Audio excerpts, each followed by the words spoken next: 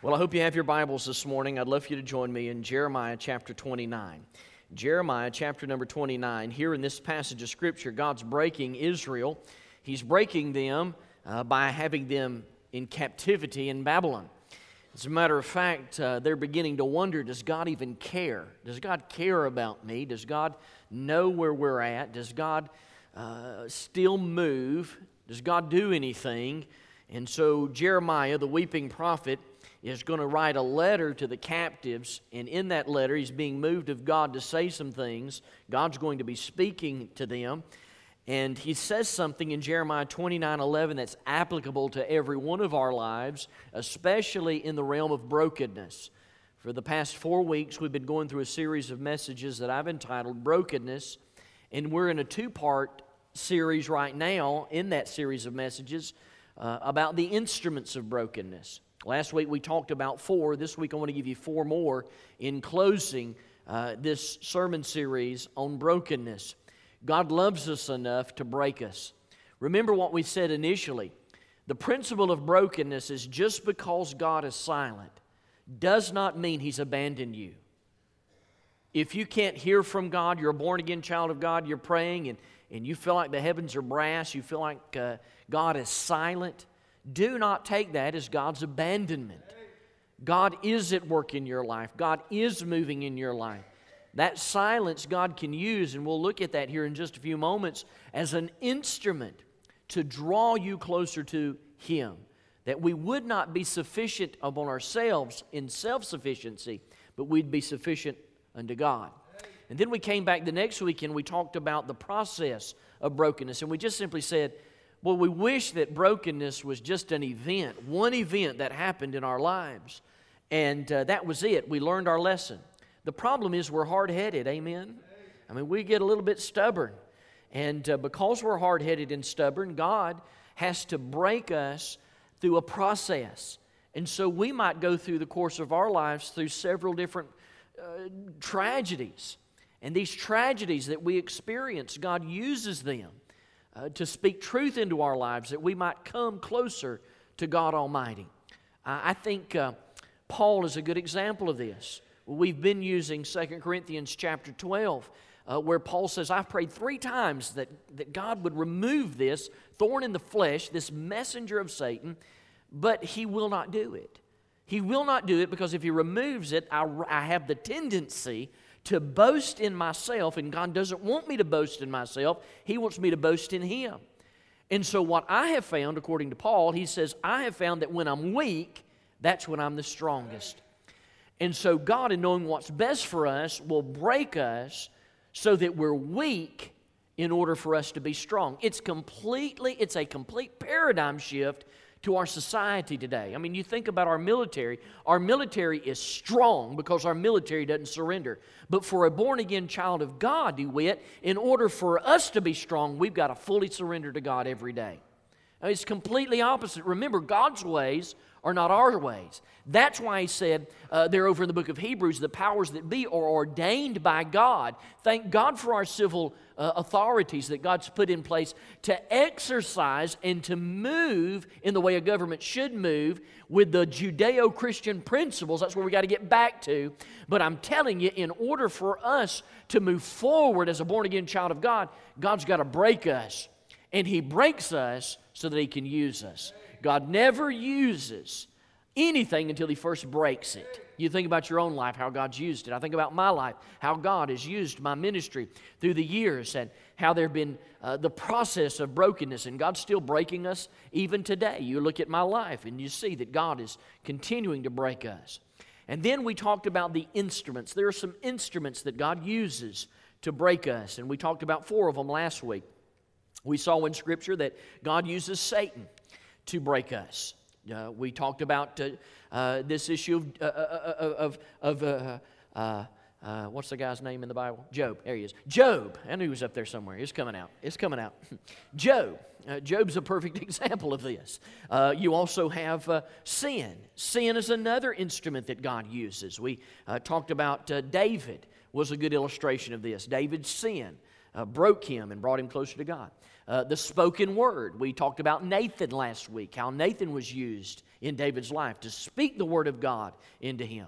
And then we talked about suffering. And then there's countless, all through the Scriptures, you see suffering happening where God causes an individual to suffer so that their dependence would be upon them. We talked about Jonah as being one of those illustrations. So let's pick up where we left off last week, and let me give you number 5. But before we do, I want to use this passage over here in Jeremiah 29 as our springboard. So if you're able to stand, would you please stand as we honor the reading of God's Word as we close out this series of messages on brokenness. Here's what God says to the children of Israel, and parenthetically to us by way of application. God says, "For I know the thoughts that I think towards you." Now, let me pause and say something there parenthetically. That word thought there is where we get our English word plans and purposes. Young people, very carefully listen to Pastor. God has got plans and purposes for you. He's got them for you. God is still working. He's working on your plan A. He doesn't have an alternative plan for you. He's got a plan A for you. He's going to work that. As a matter of fact, everybody around you, God's working in their plan A too, okay? Adults have a harder time realizing that and understanding that, though, a lot of times. But God has a plan for you that only you can accomplish. And I'm telling you, God wants to use you to accomplish that plan. So you be surrendered to Him. He says, "I know the plans, the purposes, the thoughts that I think towards you, saith the Lord, thoughts of peace and not of evil, to give you an expected end." Now that term expected end there means a future hope. Remember, our home is in heaven. This world is not our home. There's going to be challenges, there's going to be trials, there's going to be difficulties. Watch this. We live the abundant life. We live the abundant life as a born-again child of God. But this is not our best life. I'm telling you, there's something there. This is not our best life. Our best life is in heaven. What we have now is the abundant life. God wants to use the abundant life to impact this generation for Christ. You may be seated for prayer. Whole other message, Lord, help me. Heavenly Father, in the name of Jesus, the best that I know how, yield myself to you, only to be used as your mouthpiece to preach your word. God, we love you. Thank you for what you've already done today. In the name of Jesus, I pray you would strengthen my voice once again. God, may your word be highlighted this morning. Speak truth into our lives. We love you, and we ask it in Jesus' name. Amen. So number 5, here's the 5th one if you're just going right in order along with me. Number 5, the 5th instrument that God uses is God can use loss to produce brokenness in us. God can use loss to produce brokenness in us. Sometimes God produces brokenness by stripping us of everything that we have. He removes everything that we have. Sometimes God will remove it. A lot of times we're living in a day where we rely upon things rather than upon Him. Or we love stuff more than we love Him. Or we receive our identity from popularity rather than receiving our identity in Him. There's many times where we place temporal things in front of Him. Or we hold ourselves dear and valuable instead of holding Christ Jesus valuable and dear to our hearts.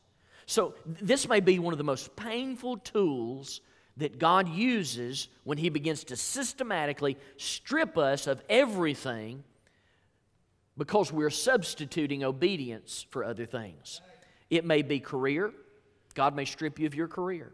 It may be family members. It may be financial assets, houses, clothes, cars, things. Could be a community, a location, or even a church.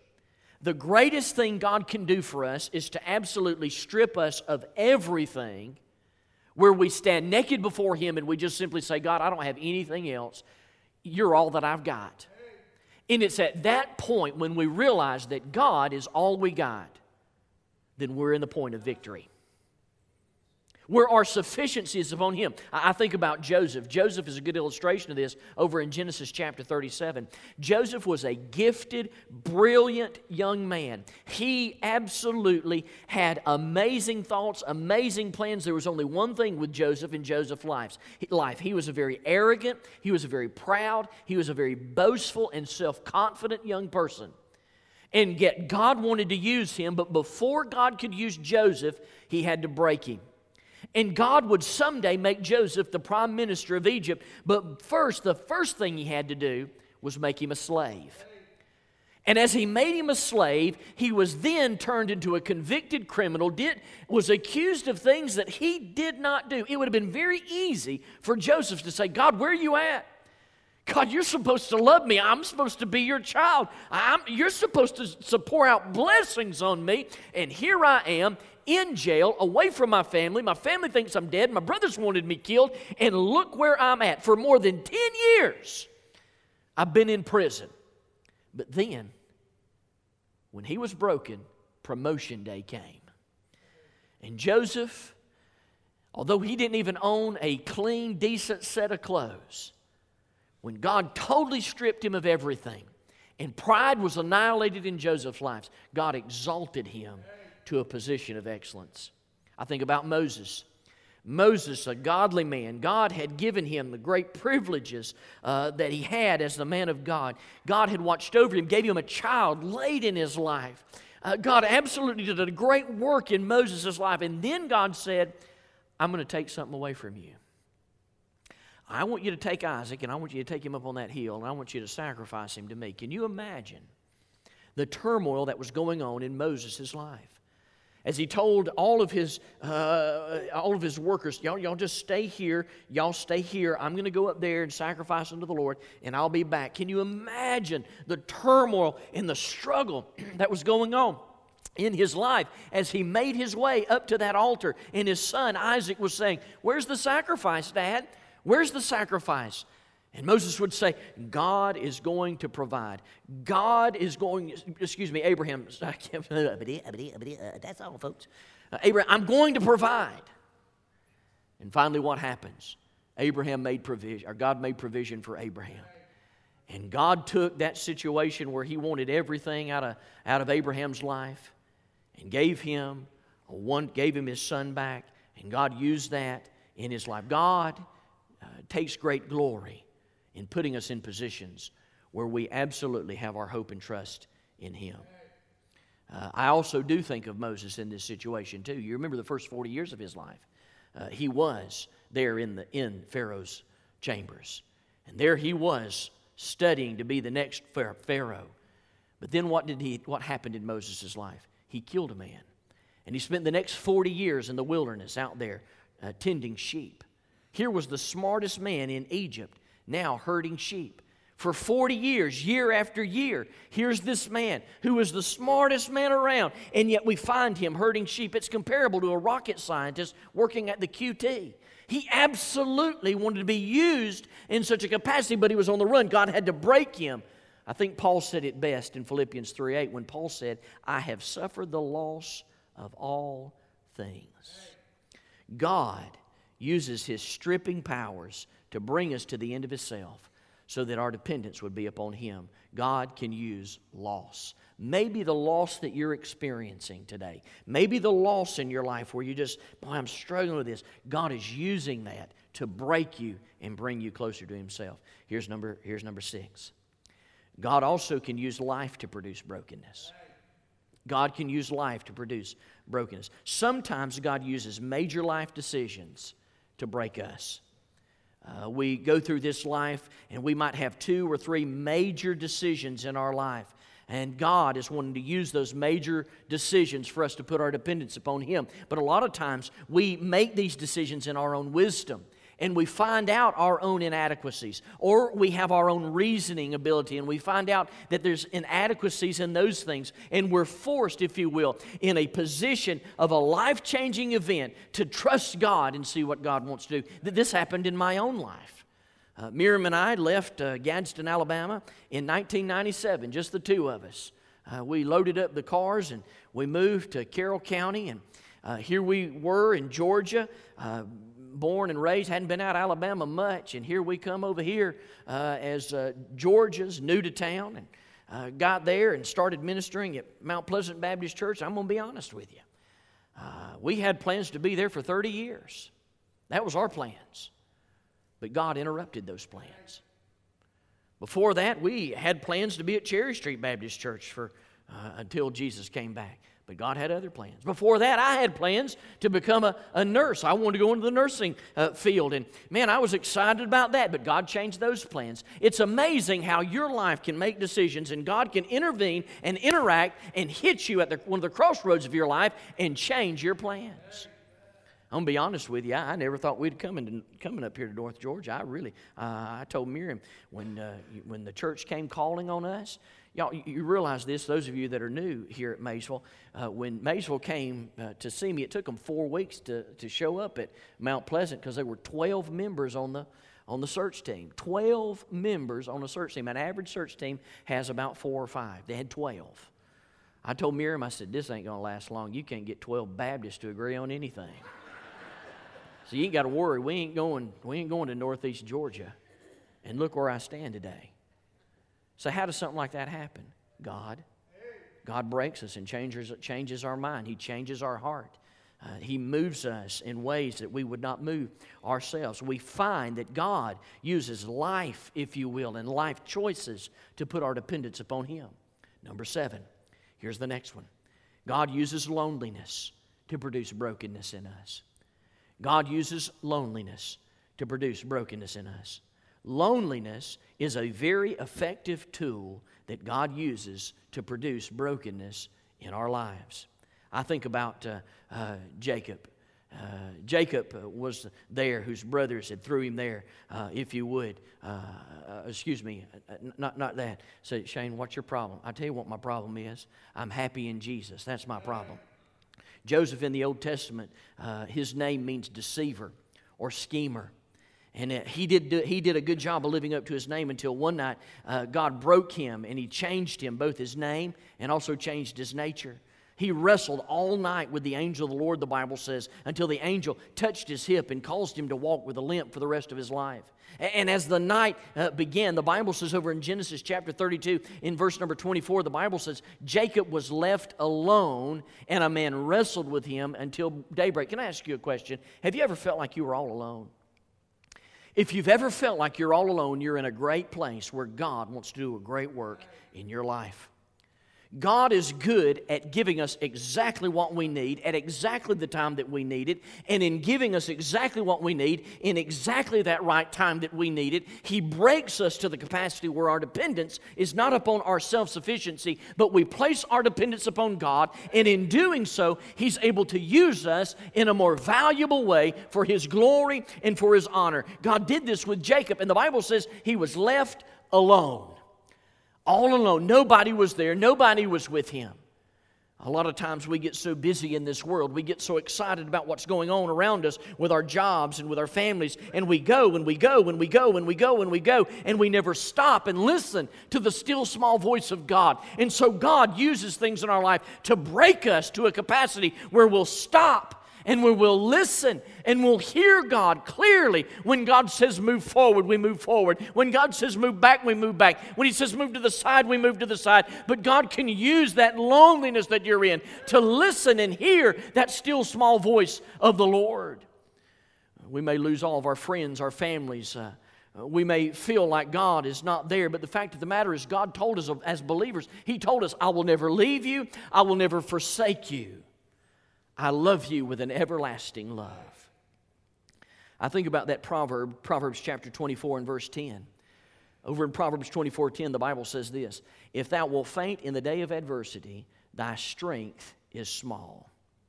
It just simply says this, if you fall to pieces when a crisis happens in your life, then there really wasn't much to you to begin with. When you fall to pieces when there's a crisis in your life as a born-again child of God, then there really wasn't much to you. I mean, because it's one thing to sing, Lord, you're mighty, Lord, you're holy, Lord, you're righteous, Lord, you're wonderful. It's easy to do that on Sunday morning. Well, what about when you lose a baby? What about when you find out your spouse has been unfaithful to you? What about when you lose a job? What about when you're lonely? What about when there's sin sickness in your heart? You want God to move so bad, but you don't know where He's at. You wonder where He's located. I was a counselor before God called me into youth ministry. I was a counselor at a drug rehab center in Gadsden, Alabama, up on Nakalula Mountain. It was a wilderness program, and then this great idea, let's put about 40 or 50 drug addicts in the woods in vinyl tents, and let's put one person out there from 7 p.m. at night till 7 in the morning to make sure that they get their showers, eat their supper, get in bed, and sleep throughout the night without huffing the gas up in the barn. That was my job. It was wonderful. Lonely, wonderful. And man, I can remember some of those nights, 2 or 3 o'clock in the morning, not a sound. I had to do a head count every 30 minutes, can make sure everybody was in their cot, nobody was missing.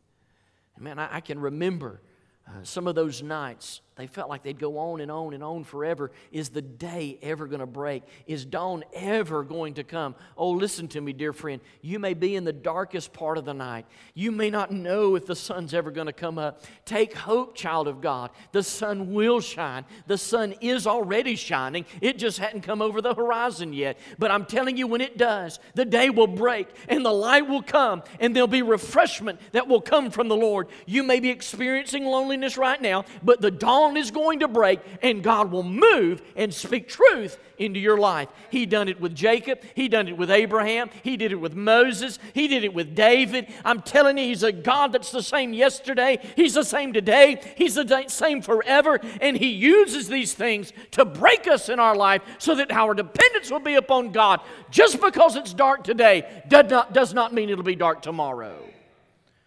He uses loneliness to produce brokenness. He uses life to produce brokenness. He uses loss to produce brokenness. And then, last of all this morning, He uses lostness to produce brokenness in our life. He uses lostness. Lostness is the recognition of the current state and eternal destination of those who are without Christ. We can know that God will begin to break us when our hearts are not broken for lost people. God will not break our hearts for the lost until He first breaks us.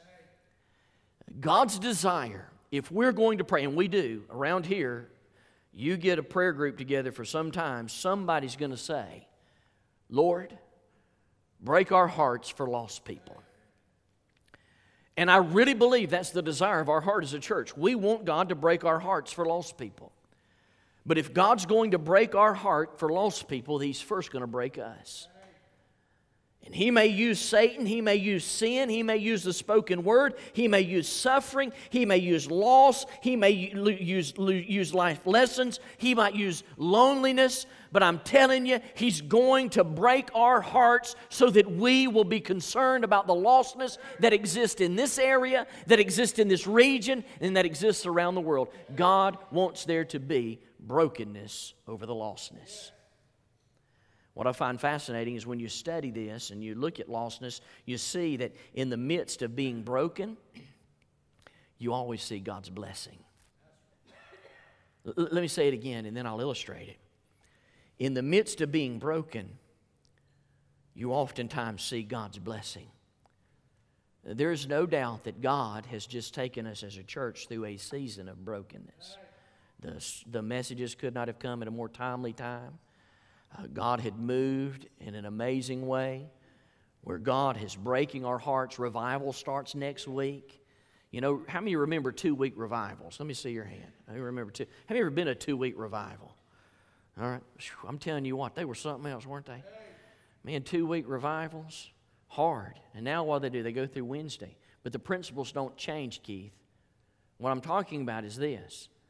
Before any great revival, God has already moved before He moves at revival. And I'm telling you, that's where we're at Maysville. For 2 weeks, God has already been moving. If you're on our journey together, then today being the 29th, it's day 29. And if you're moving with us through our prayer journey, there were 35 days when we started, and God is moving in the course of our lives and breaking us through the course of our lives. And the next stage is breaking our hearts for lost people and the lostness that's in our area. But in the midst of the brokenness that we're experiencing, we see God's blessing. So what do you mean? I'm talking about lives that are changed, people that are getting saved. People that are surrendering for baptism. We've got some 17 plus on a waiting list to be baptized, and we're reaching out, trying to get them ready. We see blessings in the form of faithfulness in giving. Last week we had some faithful gifts that were given last Sunday.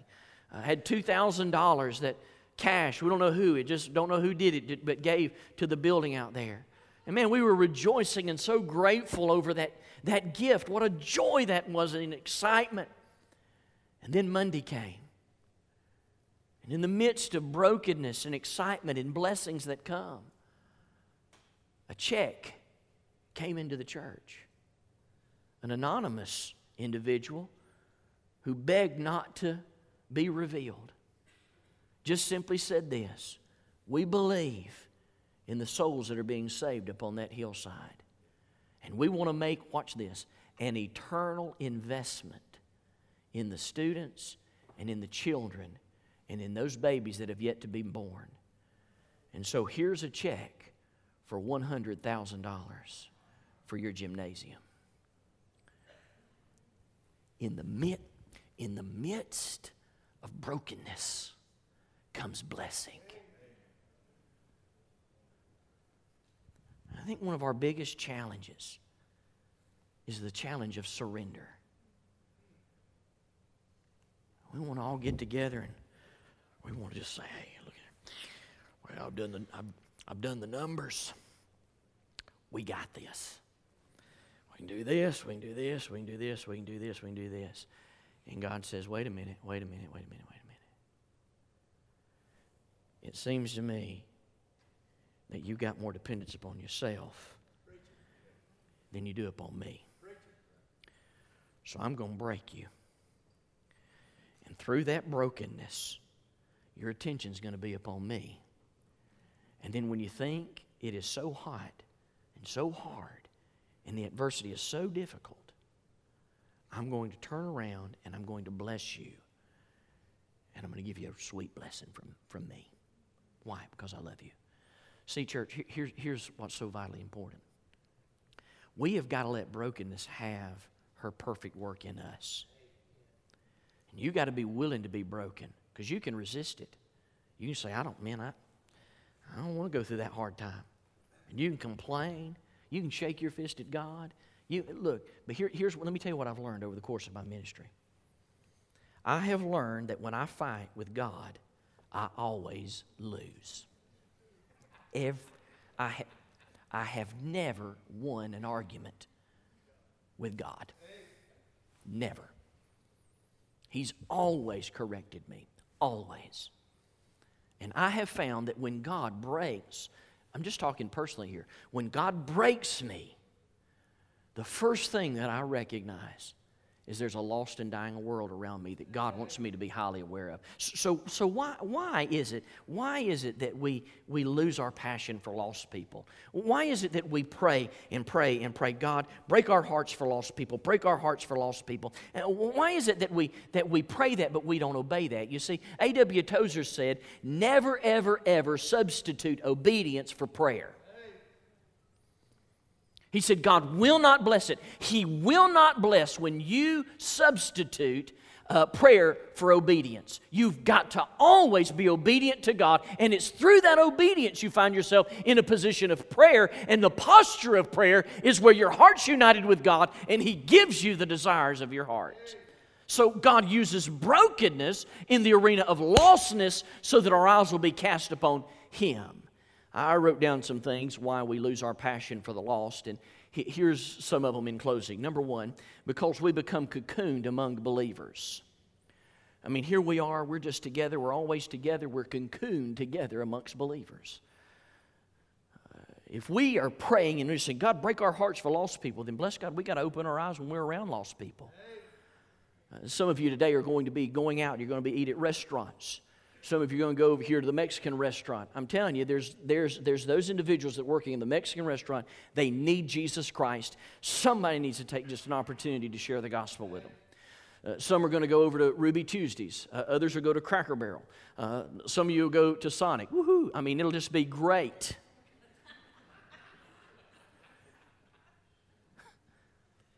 But I'm telling you, everywhere we go, people need Jesus. And so, well, I don't want to tell people about Jesus everywhere that I go. Really? You don't? Why not listen to the promptings of the Holy Spirit of God and search your heart? Because God told us, He says, as we're going, so I'm in a hurry. So am I. And I think that's one of our biggest problems, is we're in a hurry. Maybe we need to get up a few minutes early and have our quiet time and really take time to spend time with God.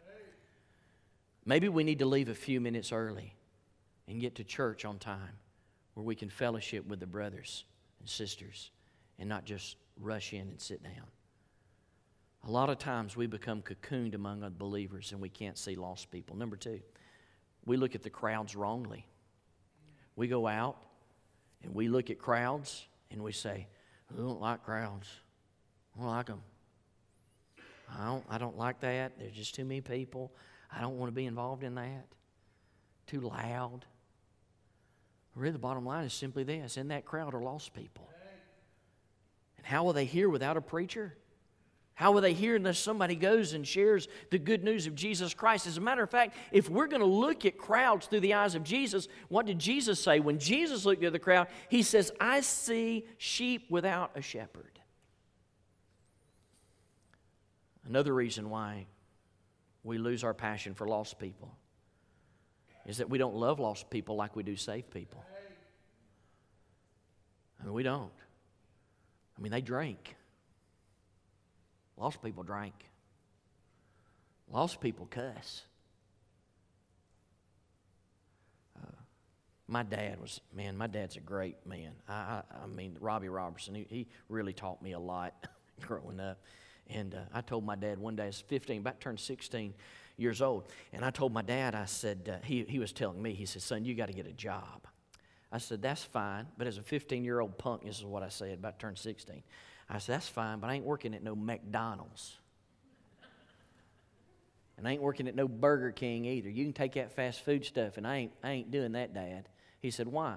I said, I'll get in there, and that grease will be popping everywhere. I get zits all over my face. I ain't doing that. You can forget it. Dad said, okay. He picked up the phone and called Dan Weeks. That was Danny Weeks' daddy, one of my friends. He said, Dan, let me tell you what Shane said. Relayed that story to Dan. Dan said, you know what, let me tell you a story about Danny. They shared, exchanged stories, and then they came up with this plan.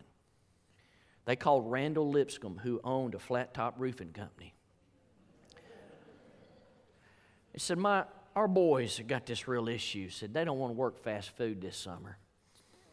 You got 2 positions for 2 grunts? Old Randall said, I always got room for a grunt. Bring them on over first thing Monday morning. Now, I'm going to tell you something about my dad. My dad never let me quit anything. He never let me quit. I had to do it all the way through. If I started it, I had to finish it, unless my grades were bad. If my grades were bad, then he made me quit. There's one time I had to quit Pee Wee baseball because I made a C on my report card, and he made me quit. Man, I hated it. I cried for weeks and weeks and weeks. There's a deep, deep scar. In fact, I'm in CR right now because of it.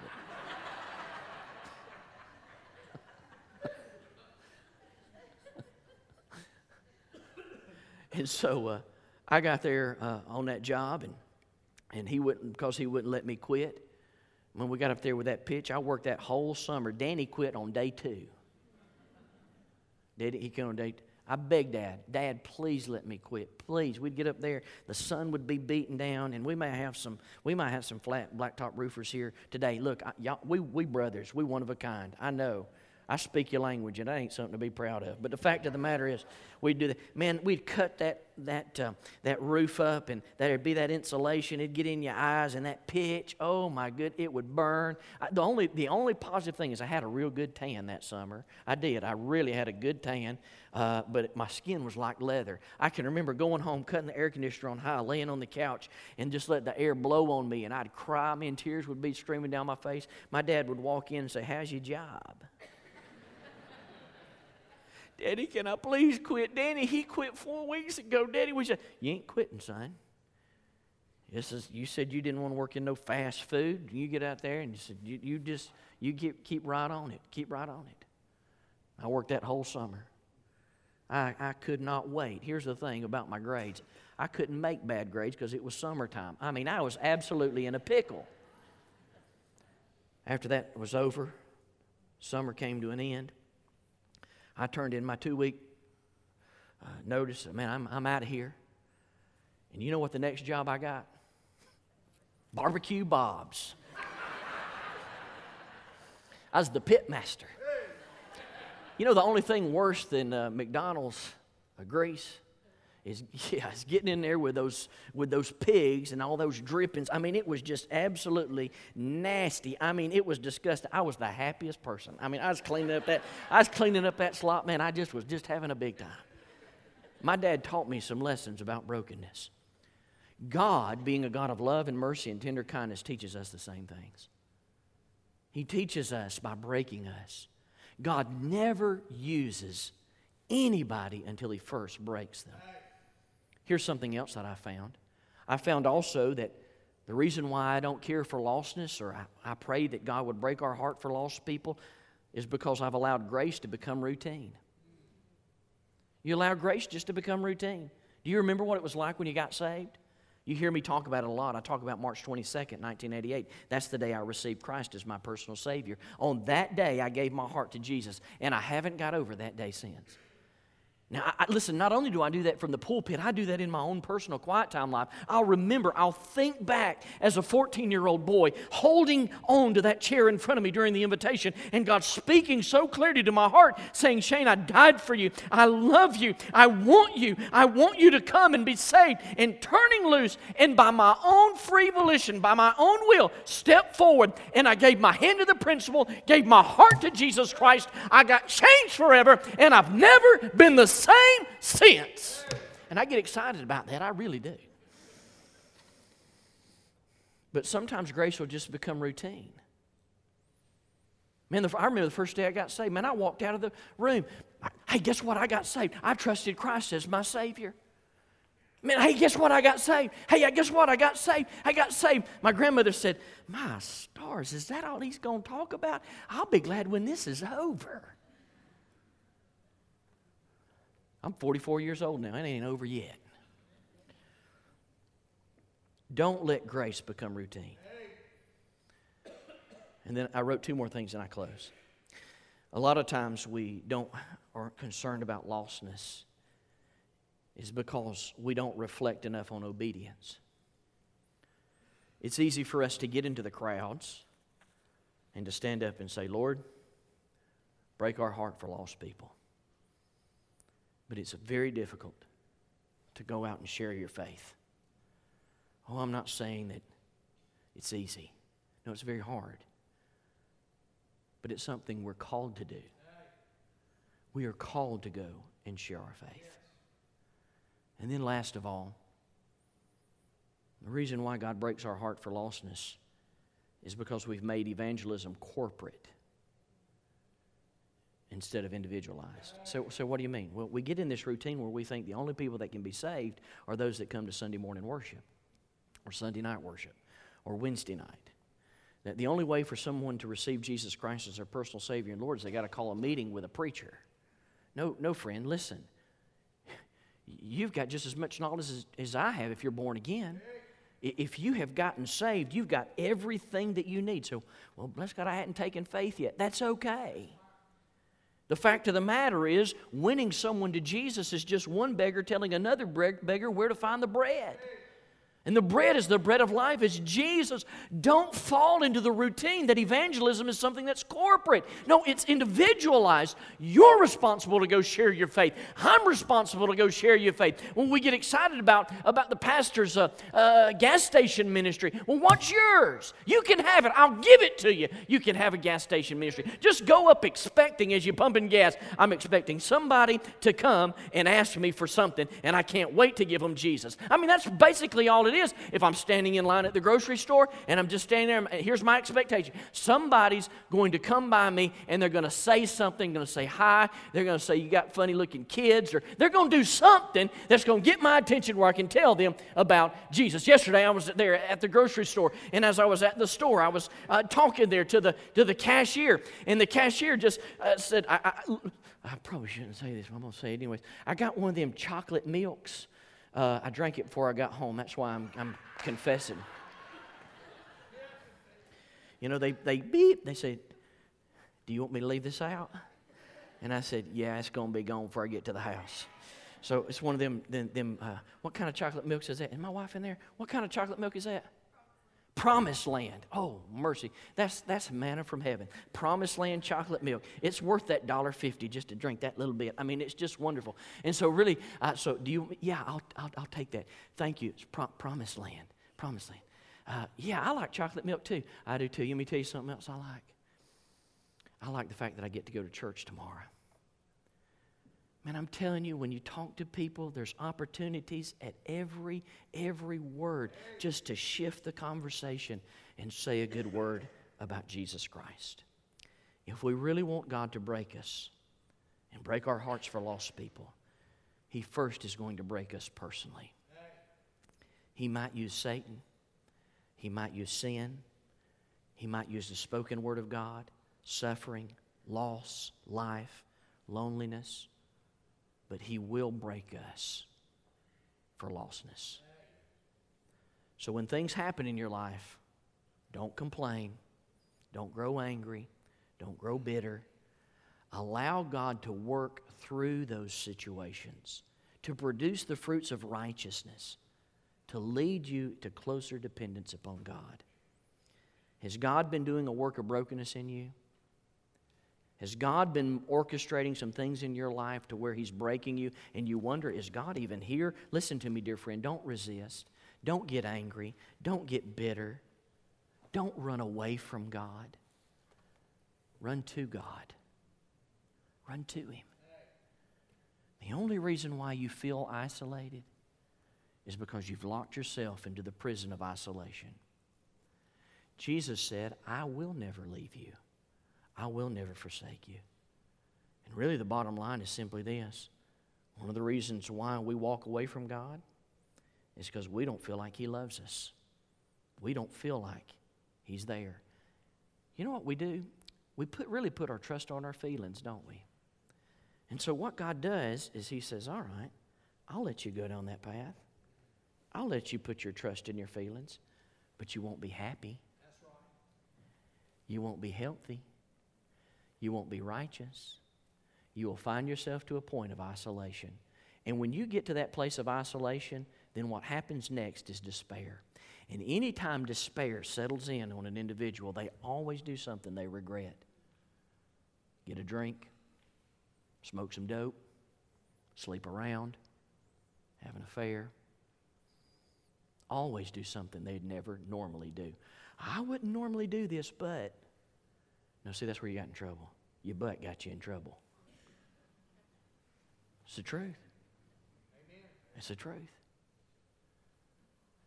Thank God He's a God of another chance. Why don't you come and get right with Him? Let's bow for prayer. Heavenly Father, I want to thank You that You love us enough to break us of ourselves. Lord, I pray that if we're experiencing brokenness, and I know we are, but God, there may be somebody here today that's experiencing brokenness from the perspective that they're lost, they're dying, and they're on their way to hell. God, I pray in the name of Jesus that they would understand that You paid the price on Calvary's cross for their sins. God, I pray that this morning they would trust You as their personal Savior and Lord, and allow the brokenness that You've brought them through to put their dependence upon You. God, there are some today that are running away from You. I pray that they'd stop running away and start running towards You for Your glory and honor. Thank You, Lord, for what You're going to do in this invitation. Bless it, I pray, in Jesus' name. We're going to stand here in just a few moments, but before we lift our heads and stand up with our heads bowed and our eyes closed, maybe you're here today and maybe you've never trusted Christ as Savior. Maybe God's wanting to break you of yourself. And dear friend, this morning as God is moving in this building, maybe you're here today and you'd say, Pastor, I don't want to die and go to hell. Pastor, I don't want to do that. I need to be saved. I need to give my heart to Jesus. And dear friend, right where you're at today, from your heart to God's heart, why don't you do what Romans says? Why don't you call out to God? Say something like this to Him. Right where you're at, say, Lord Jesus, I know I'm a sinner. And I believe You died on the cross for my sin. And this morning I repent of my sin. And I trust You as Savior. Thank You for saving me.